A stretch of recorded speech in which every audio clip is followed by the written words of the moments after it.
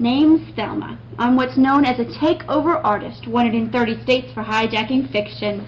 Probably seen my face at the post office for terrorizing those Book of the Month Club romance novels. Now, if this is the first time you've had a story hijacked, well, buckle up, 'cause I'm in charge.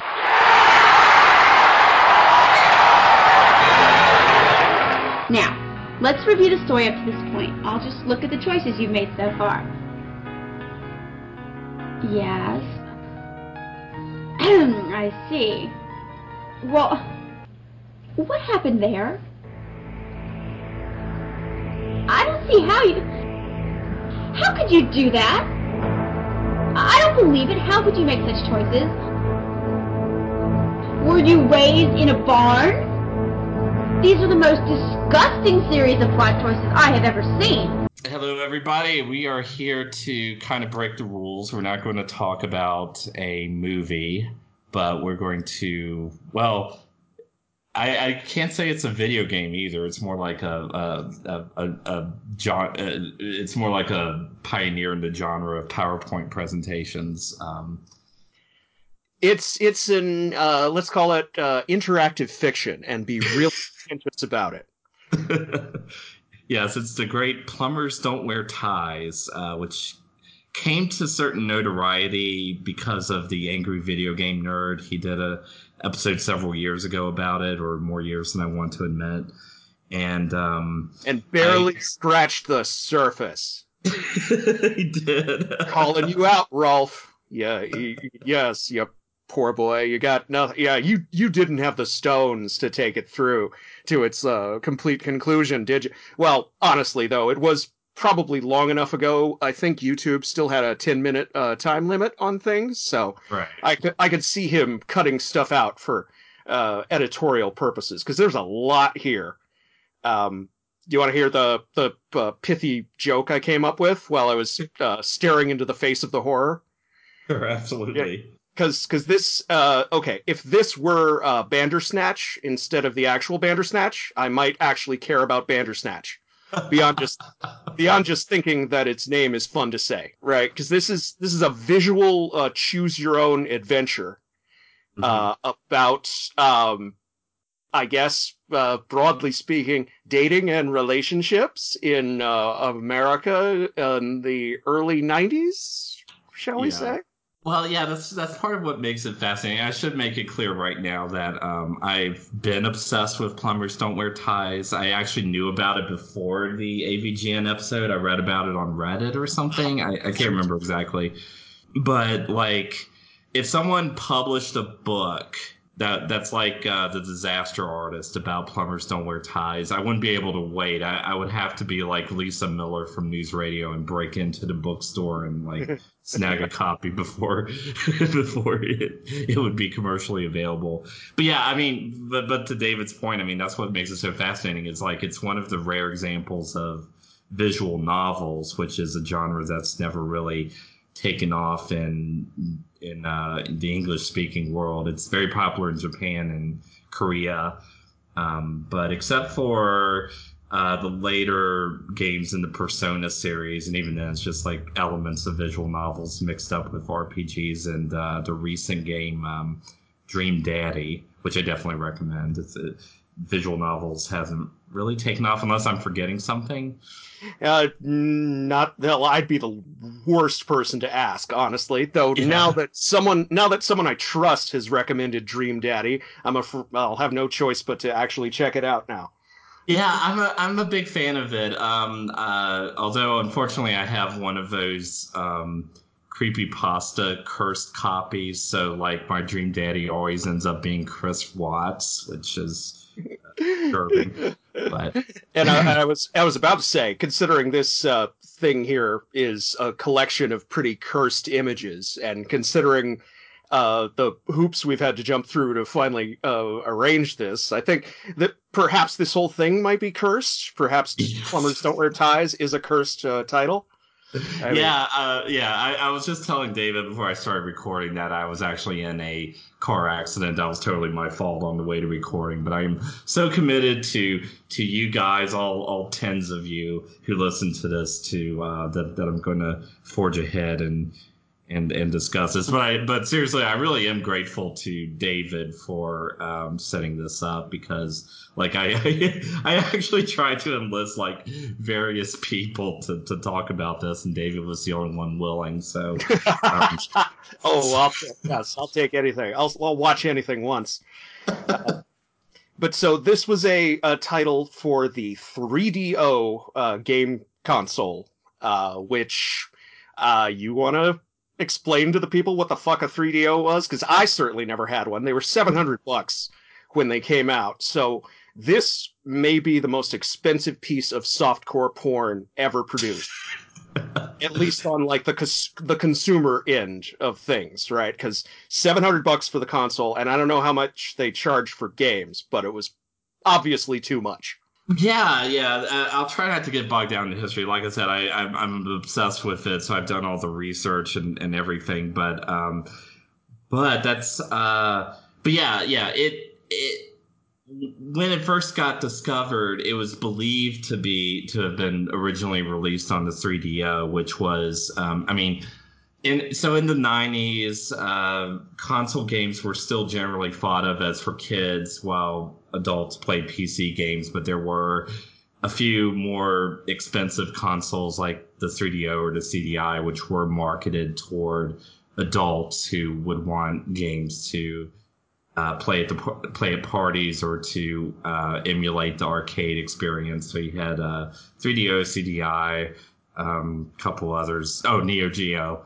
Especially, but the consoles themselves tended to be in like the 700 to 900 price range. Whew. And the games for them were like 50 to 70, which wasn't that much more than the Super Nintendo, but it was still pretty prohibitively expensive unless you were like a 20-something with a lot of disposable income, which again is something else that has gone extinct since then. Yeah, I was going to say, unless you were one of the protagonists, say, of this game. Yeah, exactly. But it turns out that was actually a misconception, thanks to heroic research conducted by, and I forgot to write down his name, but there was a certain Redditor who actually discovered that Plumbers Don't Wear Ties wasn't released on the 3DO by Kirin Entertainment. It turns out that Kirin Entertainment actually adapted it from a PC game. Okay. So a heroic Redditor named Psychotic Giraffe made the discovery that the sole copy of the PC version of this game was still in existence, but it was in the library of Ball State University, of all places. And to my knowledge, no one else has been able to find another copy of the game. But yeah, it was released for the PC originally by a quote-unquote company called United Pictures with, X instead of C, which was somehow represented by a creepy doll of all things. But to me, it actually, blaming the game on just like some random company, and this was the only game this company ever released, actually makes it more interesting than if Kirin Entertainment did it. Because Kirin, it wasn't a big company, but they did a few games for the 3DO, which were adapted from other PC games, and that includes The Perfect General, which was actually a legitimate strategic game that's, I think, pretty much forgotten now, but got good reviews when it came out. So these people just saw this random crappy game and they thought, we should adapt it for the 3DO. They did so. I'd expect nothing less from a company named after everyone's favorite Japanese beer. Yes. So yeah, and the PC and the 3DO versions are almost identical. I have not played through both because I'm as much as obsessed as I am, I wouldn't do that. But pretty much the only difference is that the 3DO game includes a full motion video intro, which the PC version actually didn't have, and it didn't have the options to select what the characters in the story are going to do those were longer, but they didn't have voices to read them. But we'll get into that detail. And some of the music was different, but it's not. But I have to admit to David that I did not go the saner, safer route and just watch videos on YouTube. I actually did play through it because I actually have a 3DO emulator rigged up. So I figured I might as well. And yeah, I played through the game twice. Once to just get enough material and to remind myself of all the possible endings, and once to figure out because there actually is a score system in this game, but like the highest possible score is like my negative 24,000, which I guess is funny. But the game actually does keep track, so technically there is a score system. But in the 3DO version, it's not called score; it's called score. So they screwed that up even. So, but both versions, I take it, contain the line, "Your score equals the number of hours until you score." I believe so. Yes. Truer statements have rarely been spoken. Yeah, and I mean I think that's kind of what's so fascinating about this game is like it tries to be self-depreciating and depreciating toward the people playing it. Like the game flat out calls you a pervert at one point, or maybe at multiple points. Couple points, yeah, depending on which choices you make, and it's openly hostile to its players, to its characters, and to basically everybody. It makes the South Park guys look like Nora Ephron. I think that's perfect. That's perfect. That's a perfect description of the style of humor. And so, it should. I mean, people call me cynical, but Jesus Christ, even I'm like, damn, son. Take a chill pill, like, fall the fuck out. Smoke. Somebody was smoking the bad weed in 1990s California or wherever this actually came from. Because, damn. Yeah, because I mean, there's a lot of bad, supposedly for adult, borderline softcore entertainment from the 90s, which of course doesn't hold up today. But I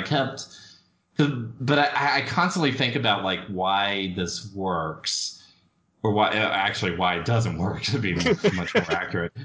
And like I keep comparing it to like the Leisure Suit Larry series, which I would argue at least a few of the games, especially the later games, actually do still hold up, and it has a similar self-depreciative, fourth wall breaking sense of humor. But like maybe it's because the Leisure Suit Larry series actually does have some heart or some self-awareness of the misogyny issues that come up, or just something. But I think it actually is like people actually wanted Leisure Suit Larry to work, whereas Plumbers Don't Wear Ties just has that same energy as a like you're a kid in college, you're not doing well in the class, but you can scrape by with a C even if you fail this last essay, and you're planning to switch majors anyway.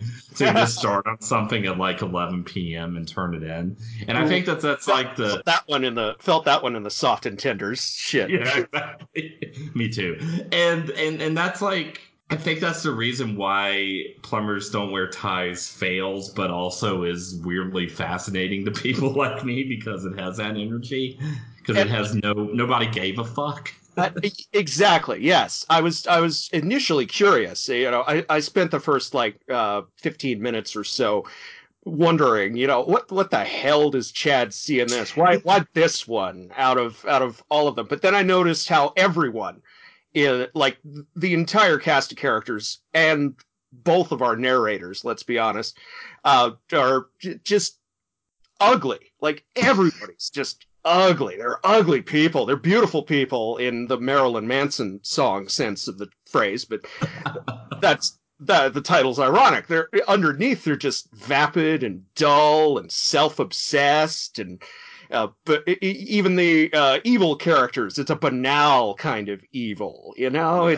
It just sits there and does nothing, and everybody else there is just paranoid and insecure and desperately wishing to be like anything else than they are, right?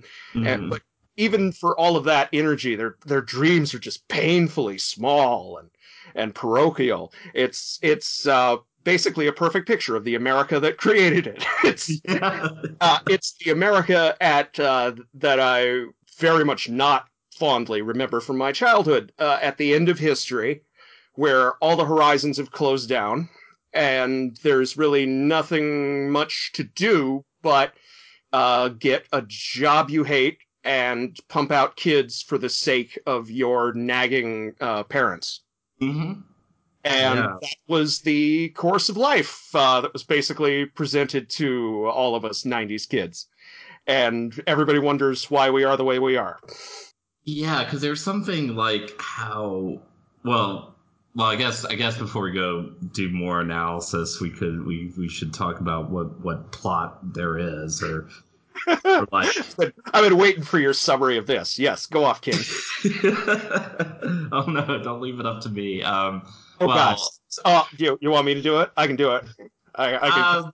Yeah. Well, I could get started at least, but okay. If you're playing the 3DO version, you're introduced to a character named Jane, who is more or less the protagonist of this whole adventure. And she's like basically lays out that you're supposed to identify with the male lead, John, as the two of them try to start dating each other, and there's and obviously they were just fronting for time, because he just goes off on a huge tangent about what a slut she is, and it's so she's in like a bra and panties as she does it, and the camera like leers into her breasts, and that's like the other part of Plumbers Don't Wear Ties that's fascinating. Like, I've seen movies like Bloodsucking Freaks where the entire raison d'etre of the movie is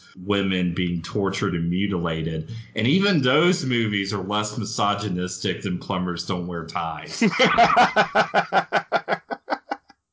And like, me, I am not woke. I mean, maybe I'm like semi woke. I don't know. I don't care. But so like, I'm not like, I appreciate dark humor. I appreciate pushing boundaries. I don't set out to be offended. And yet this Plumbers Don't Wear Ties just like made me so uncomfortable. It was like Al Bundy's No Ma'am Club done without any irony whatsoever, and just you can't see it, but I'm nodding vigorously. Yes, and yeah, as a social justice pyromancer, my immediate thought, I had a similar thought. It was like if Bud Bundy decided to make a video game. Yeah, it is. It like, is. This would have been the intro, like to just your female lead staring directly into the camera, identifying herself as the object of the game, right off. No pretense, no nothing, right? And of course, later on, we'll get access to her internal monologue, which is even worse. In every fucking way. But then again, everybody's inner monologue is fucking horrible. And I want to travel back in time, unleash a giant monster on all of them. Just yes.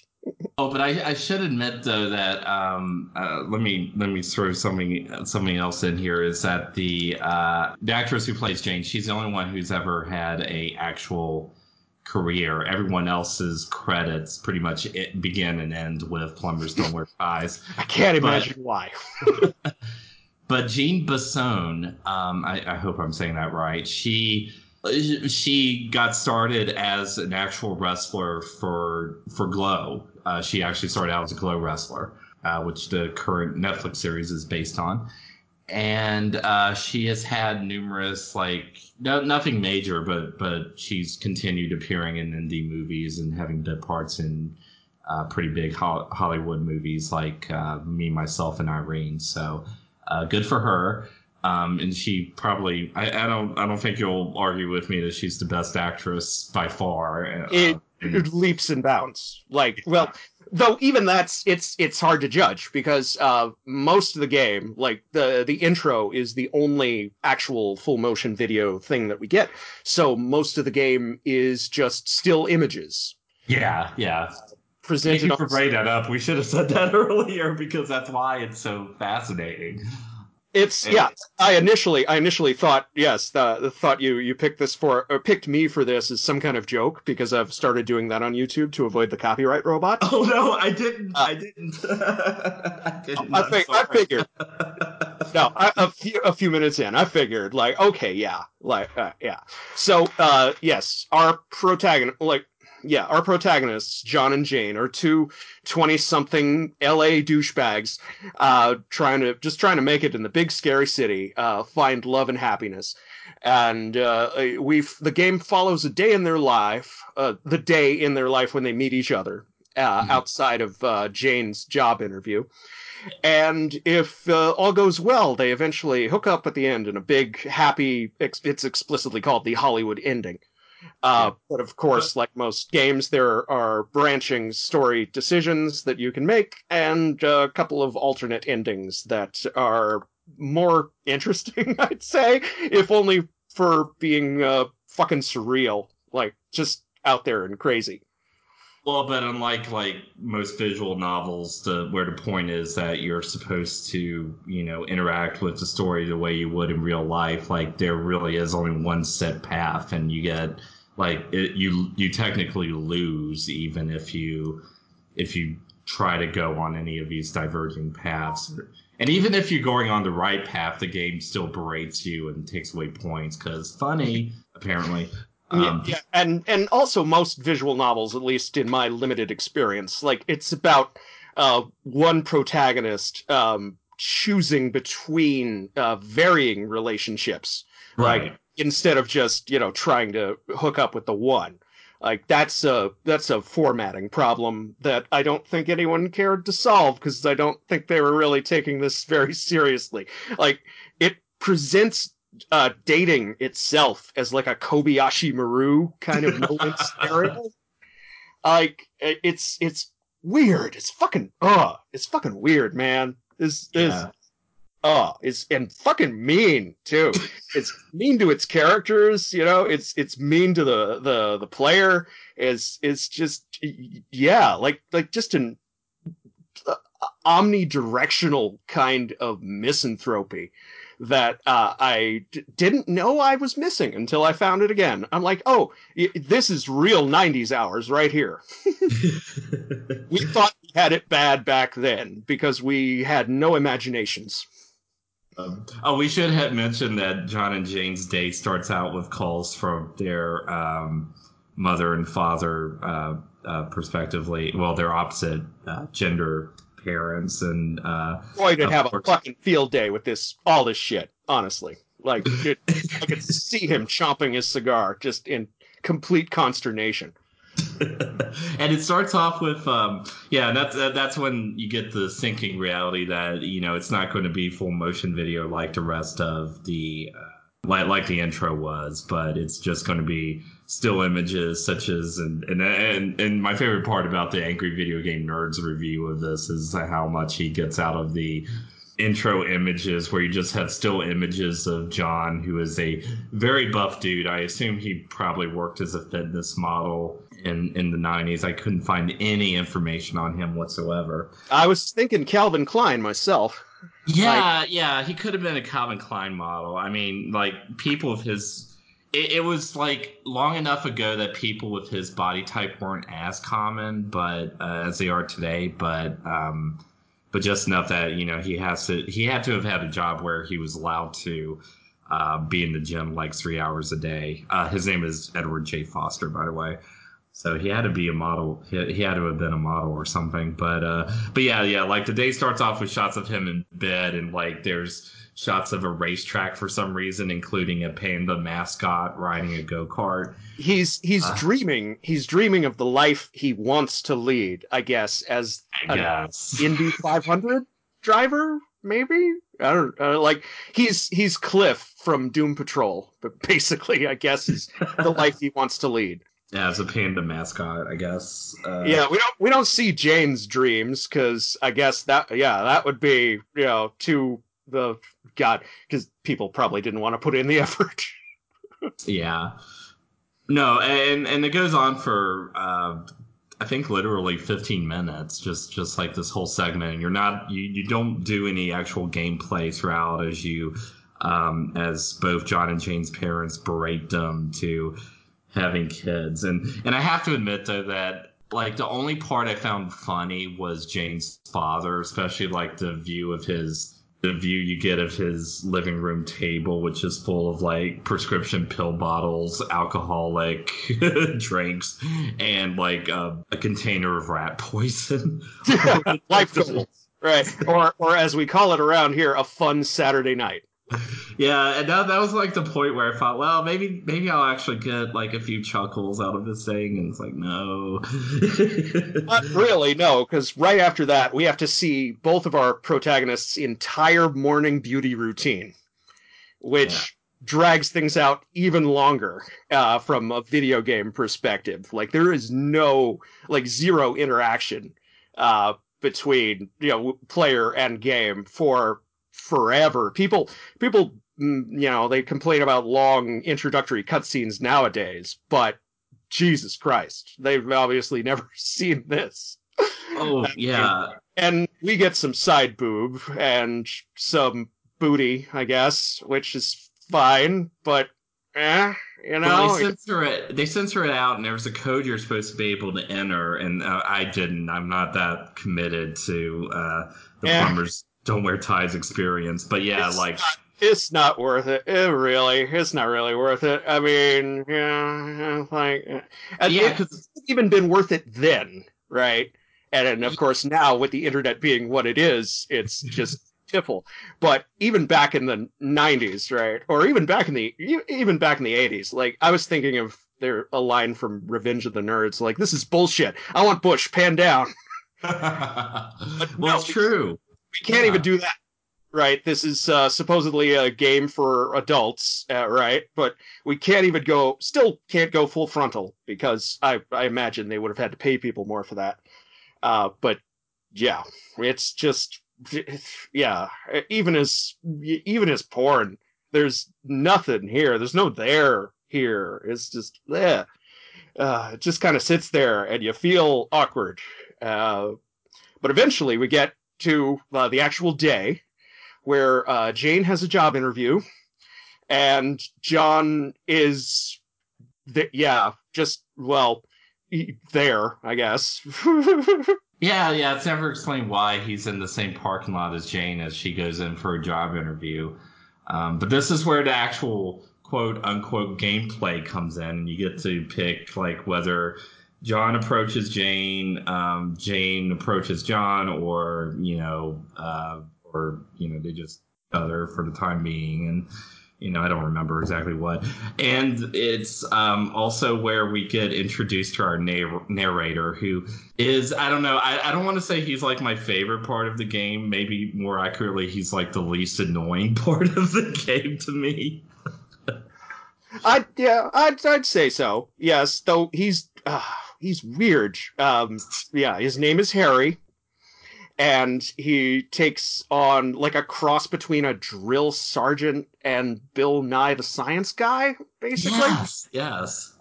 And he's both guiding us through here basically by breaking us down, I suppose. An effort to build us back up. But frankly, I was more inclined towards the narrator who eventually replaces him forcibly in a bloodless coup about halfway through the story. Yeah, both the narrators are great. Harry, the original narrator, he's dressed in a ugly, deliberately colored mismatched suit, but sometimes for no reason he shows up wearing a cop helmet and or sometimes a chicken mask. And sometimes when you get shots of him, it's in like crazy inverted colors, or it's upside down for again no reason except funny. Well, Apparently. and this was back when video filters were counted as special effects. Like Oh yes, I yes. can remember a few like Albert Pune movies where that would come into, or Don Dohler movies where that came into play. Like, And yeah, and at some point in the story, he gets usurped by Thelma, who's the like a parody of a feminist, and oh, she's a total straw feminist, like yes. 10%. And Harry, when Harry eventually takes control back of the story, he starts spouting some total MRA bullshit. So I'm like, great. No, I can't like anybody. I hate everyone equally. It's yes, perfect. I mean, yeah. At first, I was like, when Thelma came on, I was like, oh, thank God. Because finally got rid of that obnoxious character and the horrible music, she says, even though the horrible music certainly sticks around. Yeah. But when she was like, you've probably seen my face at the post office for terrorizing those Book of the Month Club romance novels, I was like, ooh, milady, my sword is yours. For about a second. But then, of course, like Harry, she immediately starts berating us for our shitty story choices.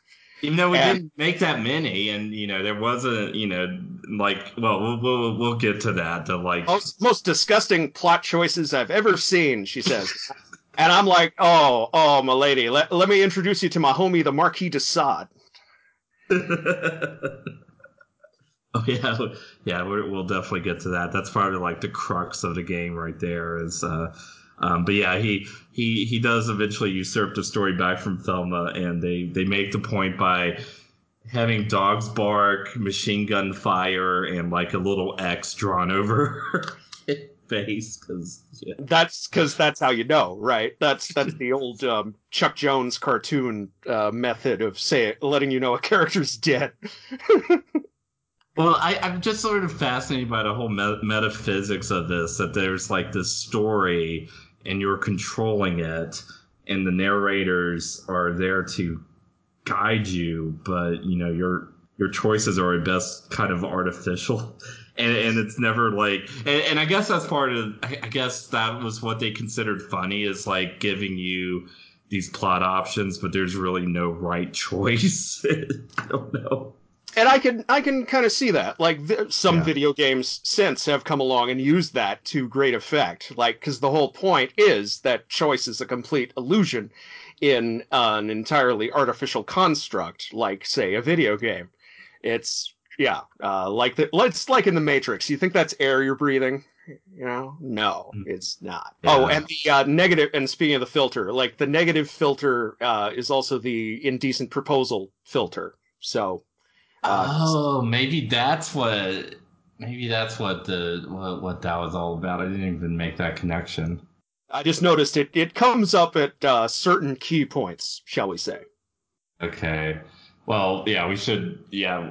So the reason why this game story was apparently really inspired by Indecent Proposal is that, so the way you're supposed to play the game is you're supposed to get Jane to her job interview, because if you have John approach Jane, or no, if you have Jane approach John first, John just assumes she's a slut because she approached him first. So, and Because that's not that's what you're how that supposed to works. do. Yeah.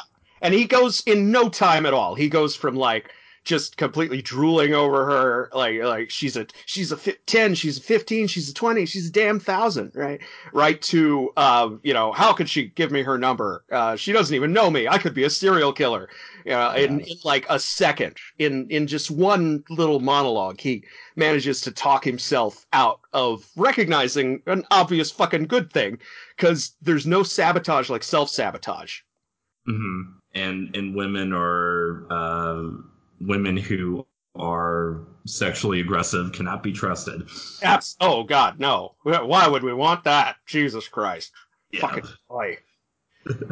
But then she goes and when she does her job interview, it's with a guy named Thresher, and all your plot choices. Even though the narrator berates you for making perverted plot choices, the one you're supposed to make is that he basically makes an indecent proposal towards her. But you could choose to let her accept it, in which case she pulls a skimpy dominatrix outfit and handcuffs out of nowhere, and complete with riding crop. So yeah, this it's super serial. Yeah, super kinky for 1993. Horribly vanilla in a post 50 Shades world, but whatever. Yeah. And even the like the quote unquote good choice, which isn't the choice that progresses the story, but even the one where the choice where she actually gets the job as Thresher's secretary and goes through the whole negotiation of salary and everything. Even that, the dialogue, like, you don't even need to read between the lines. Like, there's no subtext. It's just text from Thresher, where he's obviously, hiring a personal assistant to also double as his mistress. And the whole thing is just a hideous charade. And yeah. So but those are the quote unquote bad choices. Like, the good choice is where she rejects his offer and he immediately goes crazy and starts chasing her both around the office and back outside where they can run back into John. Oh, but to backtrack a bit, if you take the wrong choice where she agrees to basically become his secretary / mistress, there's another pretty big misogynistic point. This was probably the point in the game that made me the most uncomfortable, where she basically berates John because she now has, entered the upper class as a paid concubine to this horrible man, and it's just really, really gross because for $40,000. Yeah. No. Like, even in 1993 money. I mean, Jesus. But the choice you're supposed to make is that's where Thresher likes, and probably the most famous scene from the movie. He stands up and shouts, "Take your damn clothes off," which honestly I find pretty funny out of context. But in context, it was probably the first time I ever sat through the scene, and it's legitimately creepy. Like, she actually talks about how she's remembering back to when she was a little girl and lost at the mall, and how she's legitimately terrified of this horrible man, and it's just really unnerving. It really is. There's some fucking anger issues going on over here, and like, I don't remember if it's this choice or another choice where he just completely berates her for even being a job applicant. Like, I hate people looking for work. You're all thieving slime. That kind of shit. Like, it's like, yeah. And he's some just portly middle management psychopath. Which is probably the most realistic thing in this whole damn story, but he goes from zero to knife-wielding maniac after one rejection. Yeah, it is implied, and I say implied because you can't tell what's going on at all, that she kicks him in the groin, but I mean, obviously, like, he's compounding the problem by chasing after her with a knife. and somehow she's stripped down to her bra and panties as she's running out the building, even though that was in the other choice. I don't know. we gotta get some kind of something to keep interest alive, I guess. Especially since after that we get like the longest chase scene in, like, even if I can't really call it a chase. It's more like a scenic tour of various LA locations, and I somehow doubt the LA County Tourism Board signed off on this shit, because they're going everywhere. They're going to the Walk of Fame. They're going to the tar pits. They're going to the the Chinese theater. They're fucking. And they're posing with bystanders. Yeah. Like, what the hell? I guess it's LA, so everybody was just like, oh, okay, whatever. But Yeah. still, in context, right? You'd think, a woman being chased by a knife-wielding maniac, being chased by, hunky dude in a tie and jeans and a white shirt would attract some kind of attention. But no, they just wind up, like, outside Phantom of the Opera. Oh, and I don't know if you all listening at home caught what David said, but yeah, John gets a tie as a birthday gift from his mother, and he wears it. So even the title is a lie. Polka dot tie, which Polka dot tie. Mm-hmm. is it's red and white, same pattern like the mushrooms you're not supposed to eat, and also same pattern. During this chase scene, there's a gratuitous panty shot, like to call back to other visual novels, right? And I swear, Jane's got rocking the same pattern to her job interview somehow. Yeah, and great. I guess it's just kismet. Like, that's a sign that they're meant to be together. They coordinated without even thinking about it. Oh yeah, that's a good point. But yeah, so the chase goes on. But you can avert the chase by doing an ending where John and Thresher get together. It's the audio I heard was, John doesn't resort to violence. It's not politically correct these days. And I had to, I had to stop myself from slitting my wrists. Cause I know.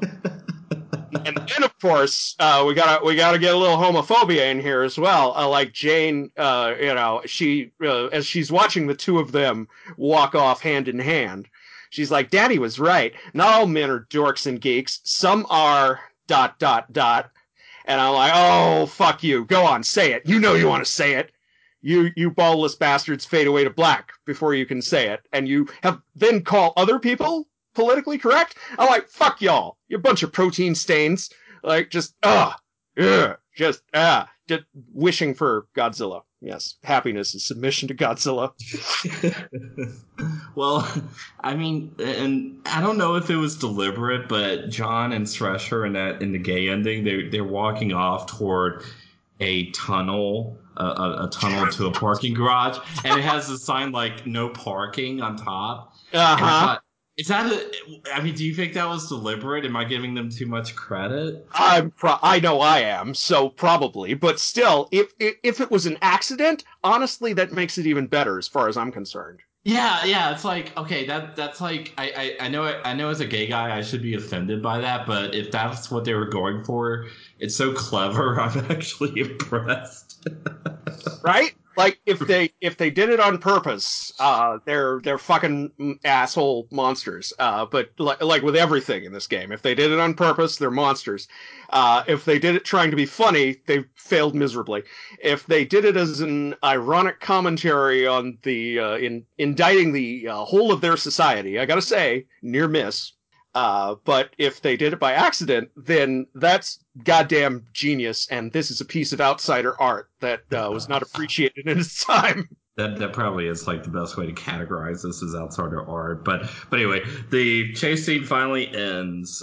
They end up in, I guess, like an abandoned or it's like a condo that's being worked on or something. Something like I expected one of the Marvel Netflix protagonists to come through, have a fight in the other room or something, like fucking Daredevil just summer or out in the hallway, Daredevil's just beating up a whole gang of dudes. That's what it looked like, yeah, a villain's lair from a really low budget comic book movie or series, but. And there again, there's another indecent proposal reference. You can have Jane negotiate with Thresher over how much, even after he tried to murder her. They negotiate over a weekend, and we get probably at tedious length. Jesus Christ! Yeah. And they even make a joke about that, and I'm like, oh, haha, yes, yeah. It's still not funny, you guys, and trying to be self-aware about it. Just it puts a nice underline underneath how unfunny the whole thing is. Oh, you mean the outtake that they keep in? No. To joke, yeah, because they say it's like, oh, it's been like 6 hours, ha ha ha. Yeah, right. It's today. Yeah, today people would just use the SpongeBob meme. 2 hours later. Well, my mind jumped to the outtake that they kept in, even though it's like the main path that you're supposed to take to finish the game, where John says, I want to be with me. Oh, I mean you, and you hear the director laughing and all the other actors laughing, and they just keep it in, and then go on like nothing happened. Which again is where I get that impression that this is like a failing college student effort. Yeah, and somebody even shouts out Freudian slip somewhere in the background, and I'm like, oh, you knew, you guys totally knew. Yeah, it makes me think this is all completely intentional. Yeah. And Thresher gets defeated, I guess, because like a homeless woman appears from nowhere and takes him up on his offer. And What the fuck? Did she teleport in? Was she just there? And was she just like taking a nap? And suddenly these three people burst in and start, arguing. And like, Jesus Christ. Yeah, if you look at the clip, there's like a clip of her entering from a hallway, but still like coming out of nowhere. And so basically, she's going to rape Thresher, and like both the, John gives like the weakest laugh I've ever heard in any media, just ha ha ha ha. Oh god, it's faker than Tommy Wiseau's fake laugh. Yes. Yeah. So the bad guy gets raped, and John and Jane end up back in the parking lot with his motorcycle. And if you choose the Hollywood ending, they go off to have dinner together. And Jane refuses to accept what John's actual occupation is, and she drops the title. Plumbers don't wear ties, John. And so. Like, even with the happy ending, and I guess, again, this was more their idea of haha funny, but it's like, their relationship's already courted to disaster if it turns out that Jane doesn't want to date, a blue-collar guy. And again, it's more proof of Jane, like, she's not portrayed as sympathetic at all. She's just, Like during the job interview, she has this long, extended rant about how she loves downtown LA, except for all the parts of downtown LA that are actually there, like the homeless people and the craziness and the visible poverty. Gag me with roughage. And like, yeah, and the narrator later on, like the narrator berates us that.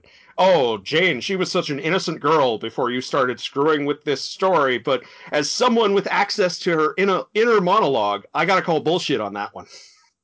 like this woman has nothing going on in her head. Just the perfect picture of LA vapidity. Yeah, and that's what the writers are going for, and it just doesn't work. I mean, unless. I sometimes I enjoy mean-spirited humor. Like I enjoy darkness in my humor, but this definitely goes too far because like there's no.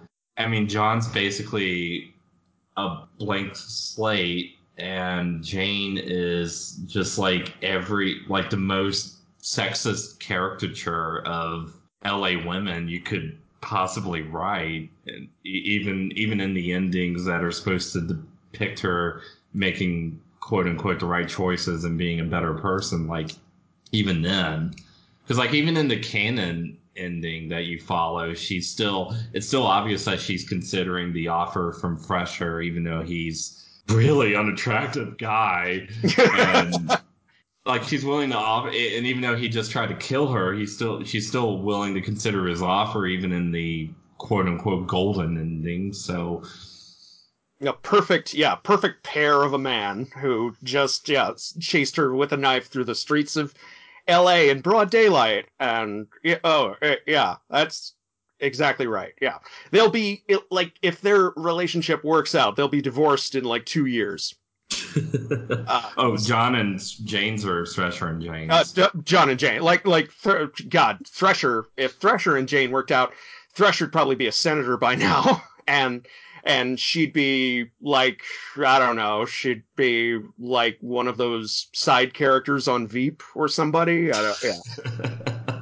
I can see that. So out of curiosity, I don't know. There's just so much to cover. We didn't even talk about the voices of like when you make the choice of how the story should go. And I agree with the Angry Video Game Nerd. Even though the control is absolutely minimal, it's still bad because like you have to listen to the voice. You can't you can't like flip around. You have to listen to the voice before you can move the option again. But like the voices are a stereotypical East Asian accent or what kind of sounds like a stereotypical American accent. Not that I could place it. So yeah, it's like broadcast English. It would be what I'd call it. It's that perfect neutral American accent that people tell you to affect if you're getting into like radio or something. Yeah, and it's just such a weird combination, like a stereotypically East Asian female voice and a stereotypically American voice. And there seems to be no rhyme or reason between the two, but the division of labor between them. They just come in like one or the other, just depending on whenever where you are and what you click. It's like roulette.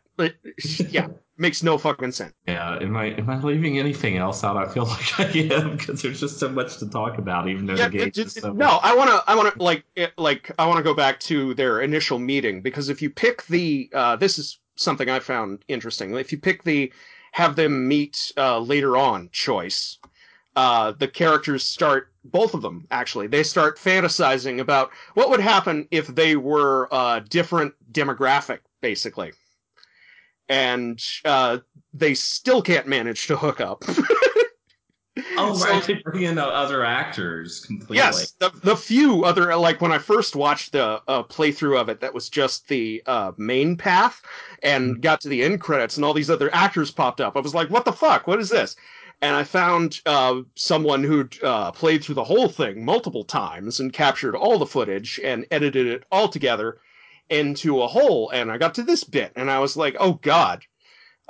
Because even in the heights of their imaginations, they cannot conceive anything positive actually coming out of their own interactions. It's like, again, self-sabotage is the best kind of sabotage. Like John starts wondering, chicks don't like white guys anymore.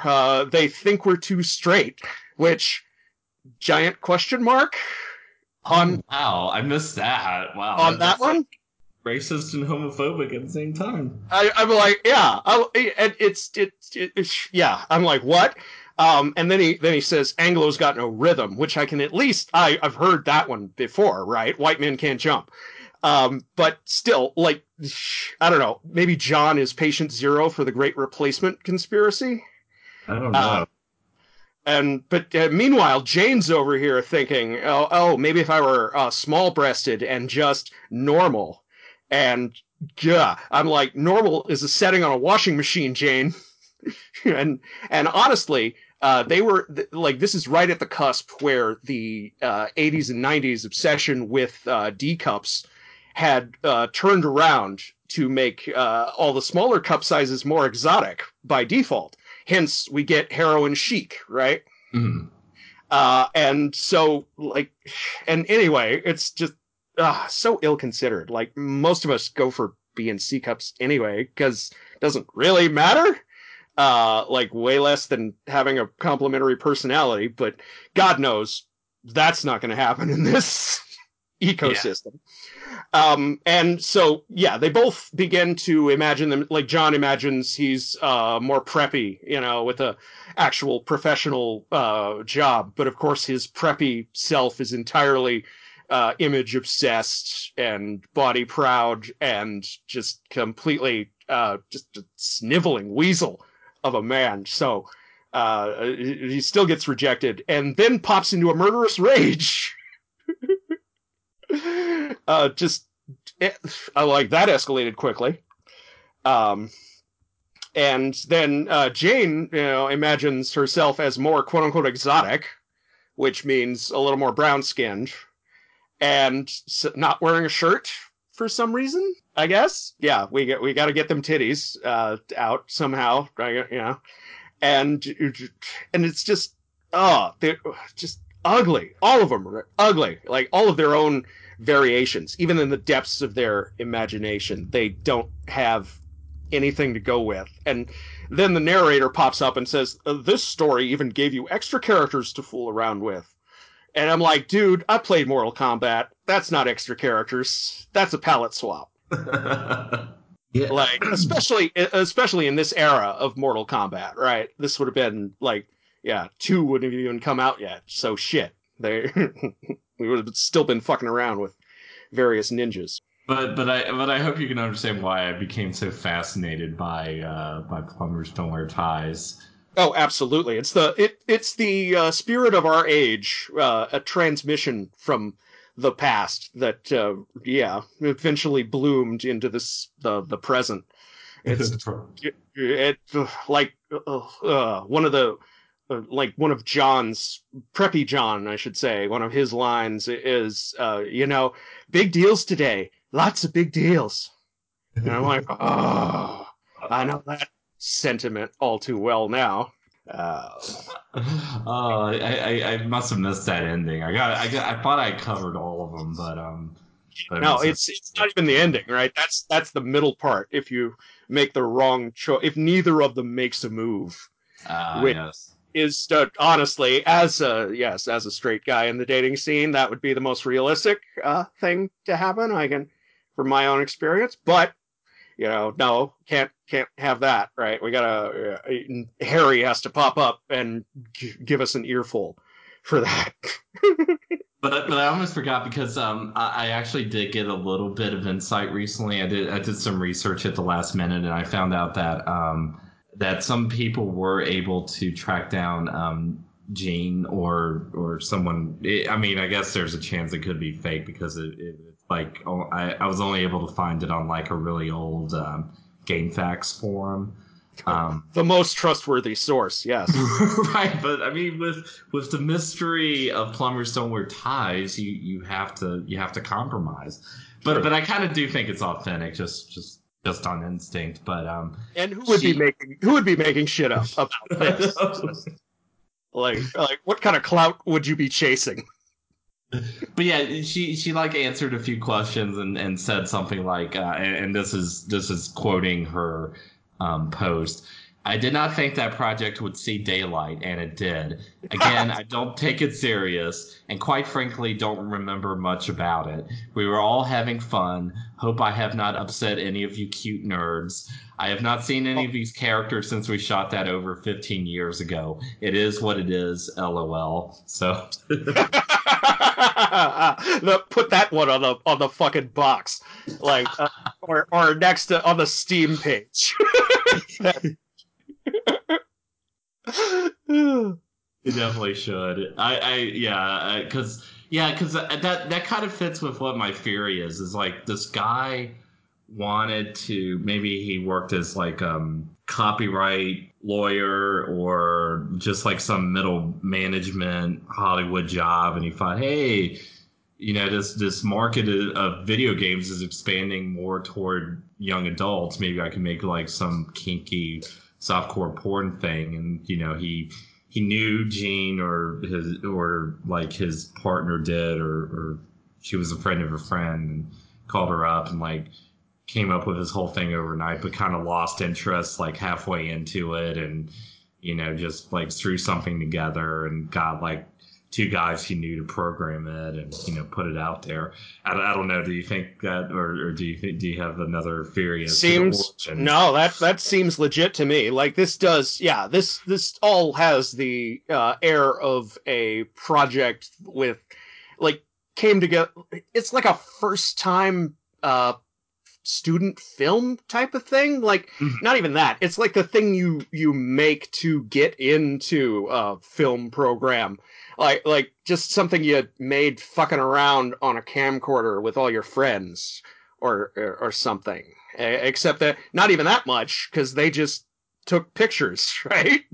Yeah.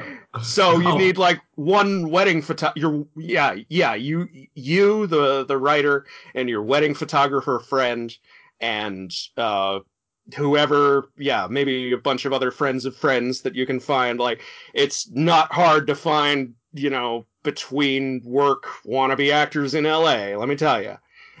So yeah, they just got everybody together, and shit, they could have done it in a day, honestly, with the effort gone into it, or maybe 2 days, get the interior and exterior shooting. Yeah, and supposedly, allegedly, they were going to make the whole thing FMV, but they were afraid because this was the time when the tipper cores of the world were pushing for a video game rating system, and so they were afraid of running afoul of that, and they thought like having it be still images instead of FMV would dodge that. And I don't know if that's a rumor or what. Again, this is just like pieces of trivia I picked up from the four corners of the internet. But it sounds dumb enough to be true. Yeah, even then, though, they're not taking it seriously. Like, oh, yes, right. Why would we want our game to be mentioned on the floor of the United States Senate? That would just be awful. Oh, God. Yeah. Couldn't have that, It's not like that's ever helped anything. Like, God, the only reason anybody knows about Night Trap still today is because Joe Lieberman decided to go off on it. Yeah. I mean, nobody even bothered to give the game a rating. I'm not sure of the timeline. It might have come out just before the rating system was put in place. That would seem to line up. Yeah, it was because, like, the hearings were in 93, and I think the ESRB didn't actually come together until, like, 94, 95, thereabouts-ish. Yeah. But, yeah, it would be... even then, right, they weren't... whether they took it seriously or not, they didn't take it that seriously. Yeah. Well, and I accidentally left off probably the best part of Gene's response and talk about putting this on the Steam page. No, I never ever saw the finished product until now, and I could not even watch all of it. Yep. Put that one on the box too. Yeah, right there. Better than any critic pull quote you could find. That's perfect. So unless there's something else you want to bring up, I did have one last question for you. I already mentioned that like the only part that actually made me laugh was the parts with Jane's father and just like the whole concept of the character. That was like legitimately funny, especially the way he tries to get Jane to procreate. Why don't you get on the stick, Jane? And yeah, that was like okay, you got me, game. That was actually kind of funny, but it came at the wrong time because it gave me false hopes for just how funny the rest of the game would be. Yeah, they really front loaded it, didn't they? Yes, they did. Well, but was there any part that actually made you laugh out loud and not in an unintentional way or non-ironic way? There's a line. I didn't write down the context, but it's something about now you will have the power, independence, and fame only money and Madonna can buy. Okay, that works. Although, of course, it is dated now, horribly. Right. Yeah, exactly. So, slightly less dated than that, like during the, shall we say, final negotiation scene in the Daredevil building, or like the Hand building, or whatever.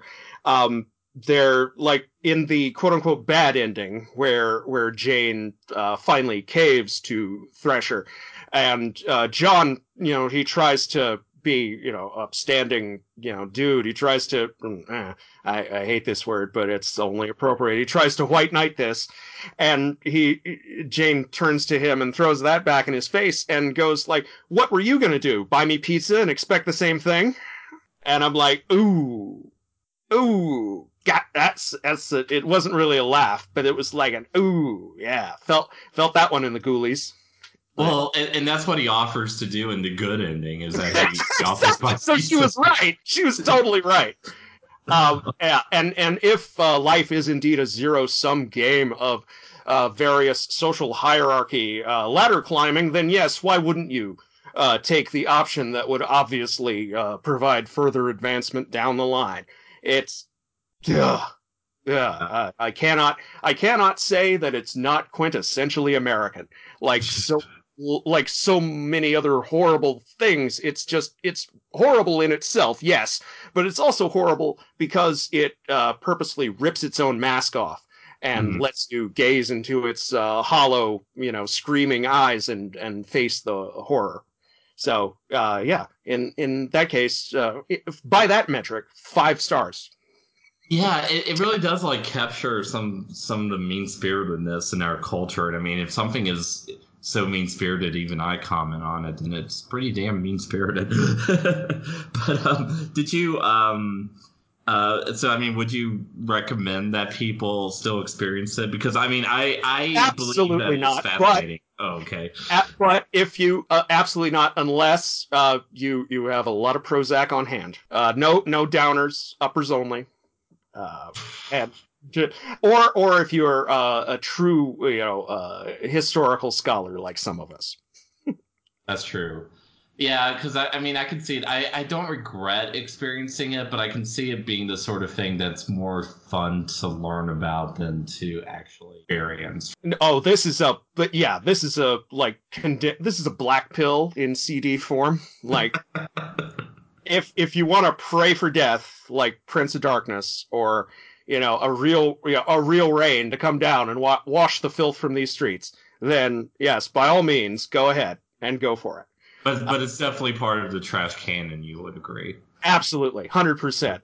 And yes, you could put that on like behind pressure doors and emergency glass, like in case of apocalypse. That it would be one of those. Yeah. Excellent. All right. Well, David, why don't you tell the good people at home where to find you?